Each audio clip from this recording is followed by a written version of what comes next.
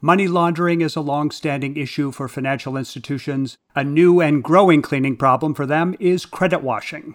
Jason Cradaville, head of public policy at Centrelink, is our guest to explain what credit washing is and the cost that it's imposing on the banking industry.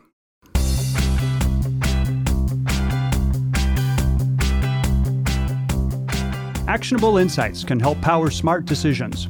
Each week, the BAI Banking Strategies podcast focuses on important issues facing financial services leaders, as well as the emerging trends that are rapidly reshaping the financial industry. I'm Terry Badger, your host and the managing editor at BAI. Pull up a chair and join us.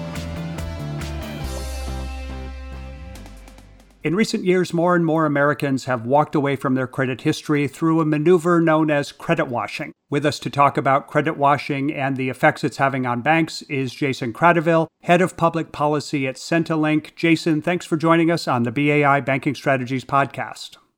Thank you so much, Terry. Great to be with you. So, Jason, I'm not that familiar with credit washing, so could you get our conversation going with an overview of what credit washing is?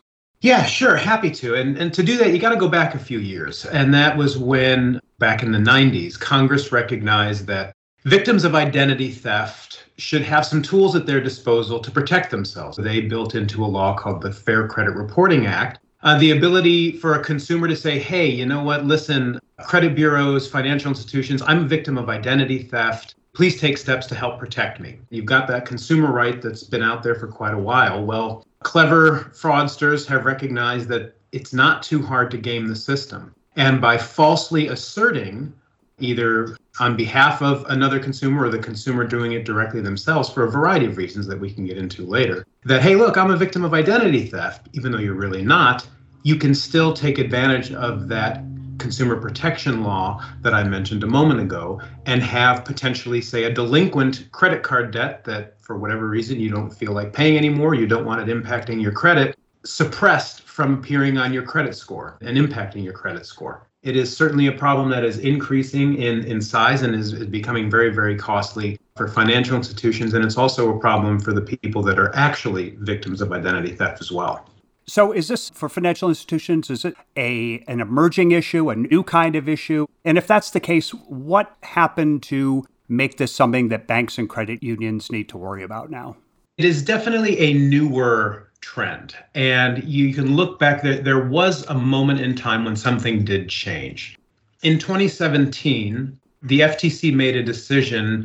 No longer will a police report be something that is required when you are asserting your rights and saying, hey, I'm a victim of identity theft. So prior to that time in 2017, it was required that the person would need to go to a police station, file a police report, and then provide that police report when they were disputing a potentially fraudulent trade line on their credit report. 2017, FTC said, you know what, we want to minimize friction for victims, so they dropped that requirement.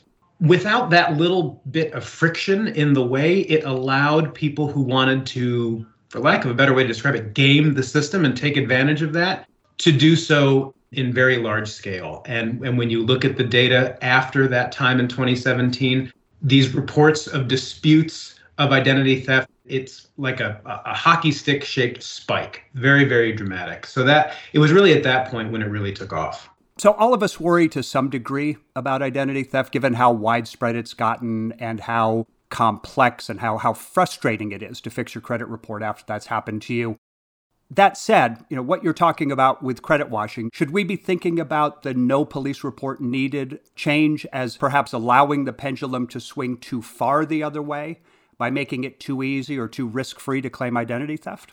It's pretty clear that the laws of unintended consequences have certainly kicked in. Obviously, the idea of removing that requirement for a police report was well-intentioned. Unfortunately, that change really did kind of open the floodgates to these fraudulent claims of identity theft. And the challenge, of course, is what's the right approach to figuring out what to do now? How do you bring a little bit more balance back to this while finding ways to effectively prevent abuse of the system while also ensuring that legitimate victims can exercise their rights as Congress intended? If I'm a person with some problems on my credit report, and assuming I haven't paid all that close attention to changes in the Fair Credit Reporting Act, how would I know about trying to wash my credit? Terry, it's shockingly easy to figure it out. And I have spent some time going down some dark rabbit holes on the internet. And it really does not take a lot of internet sleuthing to find entire websites dedicated to showing you how to do it. Even YouTube videos. There are some pretty extensive YouTube channels with robust followings of people just explaining how to do what we're talking about today. It's pretty remarkable, to say the least. You say anybody could just go online and type in some Google terms. That strikes me as kind of a slow and inefficient way for word to spread through the world.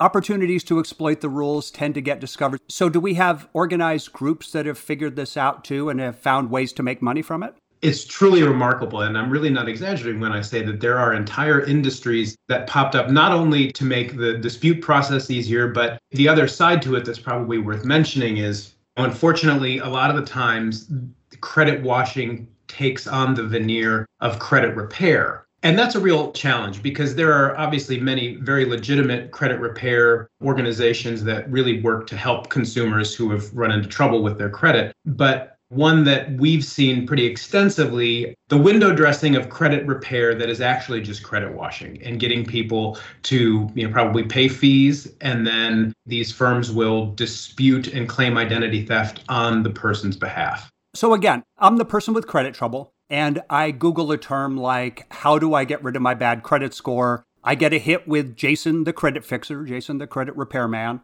So I call you to be my solution provider because you know the angle, because you know what's going on in the industry here. Your plan is to claim that I'm an identity theft victim. Do I, as the customer, know up front that you're going to file an identity theft claim in my name? You have to know what you're looking for. You would have to be an educated consumer to do that. I've seen a good number of what these dispute process outcomes and letters look like. You would have to understand inside some legalese. I am asserting my rights under the Fair Credit Reporting Act, Section 605B. You have to have some understanding of the statutes that provide these rights to consumers. If you just read the letter itself, you wouldn't understand what's happening. It's technically there, but I think for the average person who's not intimately familiar with the law, they wouldn't understand exactly what's happening. What sense do you get as to how widespread credit washing is? I mean, you mentioned earlier in our conversation about a hockey stick shaped curve here, but I don't know from what sort of base we're talking about. And what sorts of challenges is this presenting for the banking industry now? If you think about it, fundamentally, the problem with credit washing from a financial institution's perspective is it distorts that institution's ability to price for risk. Anytime you and I as consumers, if we're applying for a credit card, a car loan, a mortgage, the lender that we're talking to is relying on an accurate credit history to determine what rates and terms you and I would qualify for. Credit washing, if you think about what we've been talking about, it completely distorts that. So if I am that person who is delinquent on my credit card bill, I see my credit score tanking, I decide to wash my credit of that bad credit card account that has dropped my credit score to subprime, and now all of a sudden I've washed it, I go to apply for a new car loan, and suddenly I look like a pretty decent credit risk, right? Maybe I'm a 650, 700, not perfect, but not awful, and maybe I'm going to be able to get credit that I otherwise wouldn't qualify for. That's really the most significant problem for financial institutions. The second issue that I think it's really worth mentioning is, and I've talked to a number of banks who are really feeling this, is the human resource drain. Every single one of the disputes or claims of identity theft that whether it's a credit bureau or a lender receives, those have to, according to the law, be investigated. And we're not talking mega banks. We're talking just like mid-sized regional financial institutions can see thousands of these disputes a month. And they all have to be processed. They all have to be investigated. Due diligence has to be performed. Sometimes that involves direct outreach to consumers. But in any case, there are statutory requirements and deadlines that kick in once an institution or a credit bureau receives that dispute. There's the financial side and the risk side to what happens to a bank's ability to price for risk. And then also just the resource drain that takes place when you're dealing with thousands and thousands of these having to be processed every month.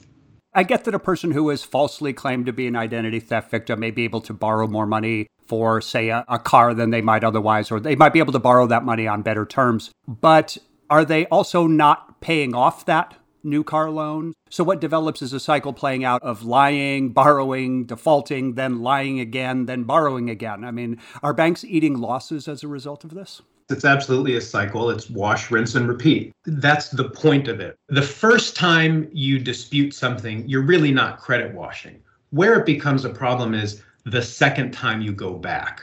First time you claim, hey, I'm a victim of identity theft, okay, that triggers something. But then it's leveraging what you've just done when the cycle then starts to move forward. Because you've disputed a trade line with Bank A, now you go to Bank B and you get another loan. And then that cycle can just keep perpetuating itself. And I'm going to throw another wrinkle at you with regards to this cycle. We spend a lot of time at Centrelink thinking about, and that's synthetic identity fraud. And just as a very, very quick aside, it's the idea of a completely fictitious credit history made up for the purposes of getting credit. And what we've seen is, so you've got a person who has created a synthetic identity, fictitious name, date of birth, social security number, and that has generated a credit report. They then, through authorized user trade lines or things like that, have built up a credit history. They then use that synthetic identity to apply for and receive credit. Then, of course, they leverage that credit, they max it out, they don't pay it off. That goes delinquent.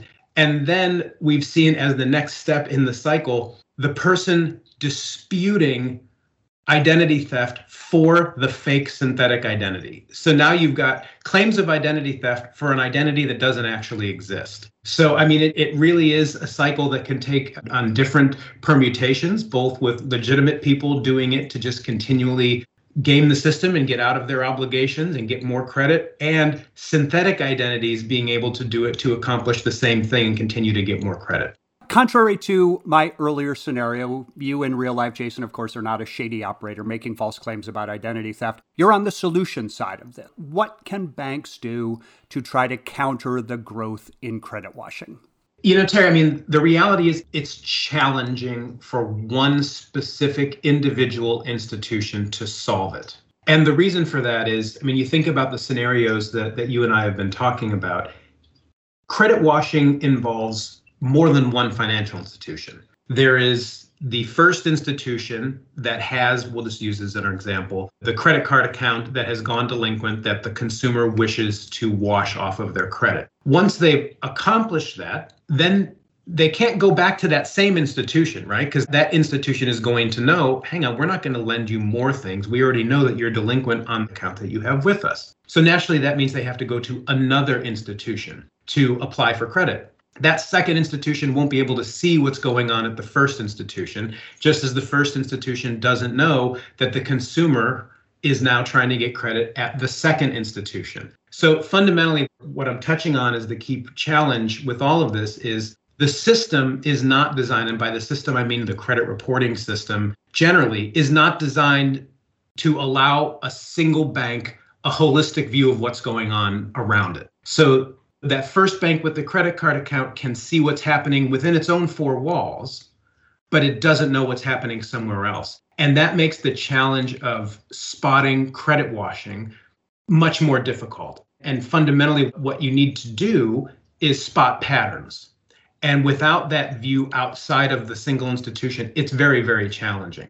A critical thing that banks are constantly thinking about is they want to make sure that legitimate victims of identity theft are not getting caught up as they're trying to spot and investigate credit washing. And that's why looking for patterns is so critical. And how that limiting factor that I was talking about is so important when a bank needs to be able to say, hey, look, is this person demonstrating certain patterns and behaviors? Have they disputed with us many, many times? Are there other characteristics in what they're doing that are indicative of credit washing? Are they quickly requesting credit line increases? Are they quickly running up those balances and maxing them out? A single institution can start to put together a picture that gives them the confidence to say, okay, I think what I'm seeing here is credit washing and not a legitimate victim of identity theft. Because banks definitely don't want to be in the business of second guessing a legitimate victim. But it is definitely a challenge for institutions to be able to filter out legitimate victims from credit washers. But given the importance of the legitimate identity theft victims being able to really get their recourse, being able to get their process and not have everything gummed up by all of these false claims, is it time to get Congress involved here, maybe to revisit the Fair Credit Reporting Act for that, and also maybe to look at the police report issue as well? The idea for Congress being that we meant it to be a good thing by making it easier to report ID theft, as you said. These unintended consequences, we made it too easy, and in doing so, we encouraged large-scale fraudulent behavior. Do you think that could happen? And even if it did, would that be much of a fix now? Could we put the genie back in the bottle? I'd say the ball's in FTC's court. They made this decision in 2017. I think there would be a tremendous enthusiasm on the financial institution side and folks like us who are trying to find elegant solutions here that thread that needle from ensuring identity theft victims can exercise their rights versus keeping enough friction in place to dissuade people who want to credit wash from doing so. I think that's the first way I would answer that question, is to say, if the FTC would be willing, I think they'd have a very receptive audience, both from the industry and from, I'm sure, consumer advocates, to find a way to ensure that victims are protected and fraudsters are prevented from gaming the system. The second thing I'd say is, whether it's the Fair Credit Reporting Act or, there's statutes on the books specific to credit repair that haven't been touched or really looked at in decades by Congress. You look at how scams like what we're talking about, credit washing, have evolved due to circumstances. I think you could legitimately make the case that it's probably overdue for Congress to start paying attention to the laws that are currently on the books and how they're being taken advantage of by the modern ecosystem today. Maybe as the extent of credit washing and its impacts becomes better defined, that will create an impetus for lawmakers or agencies to address the issue. So Jason Cradiville, Head of Public Policy at Centrelink, many thanks again for sharing your perspectives with us on the BAI Banking Strategies podcast. Thank you, Terry. Really enjoyed it. A few takeaways from the conversation with Centrelink's Jason Cradiville. First, he points to an FTC decision in 2017 as being the catalyst for the sharp upswing in credit washing cases. That decision to no longer require police reports to claim identity theft was intended to make it easier to file claims, but in Jason's view, it became too easy to game the system. He says the easier rules have spawned a lucrative industry in which credit washing often masquerades as legitimate credit repair. For financial institutions, there are several ways that the increase in credit washing can hurt their bottom lines. One is that organized groups are getting credit from banks and then falsely claiming identity theft to walk away from the debt. Another, Jason says, is the operational cost of investigating identity theft claims. And a third is that credit washing makes it harder for banks to price credit risk when they're lending. And finally, what can be done about credit washing now that it's established? Jason says that's a big challenge. Federal rules make it hard for any one institution to do much, he says, because credit washers don't hit the same bank twice, and because there are limits on information sharing between banks. He says institutions should look for patterns in customer behavior that can help identify potential credit washers. Thank you for listening to the BAI Banking Strategies podcast. I'm Terry Badger, Managing Editor at BAI. Please visit us at bai.org for more actionable insights on themes that are important for the financial services industry.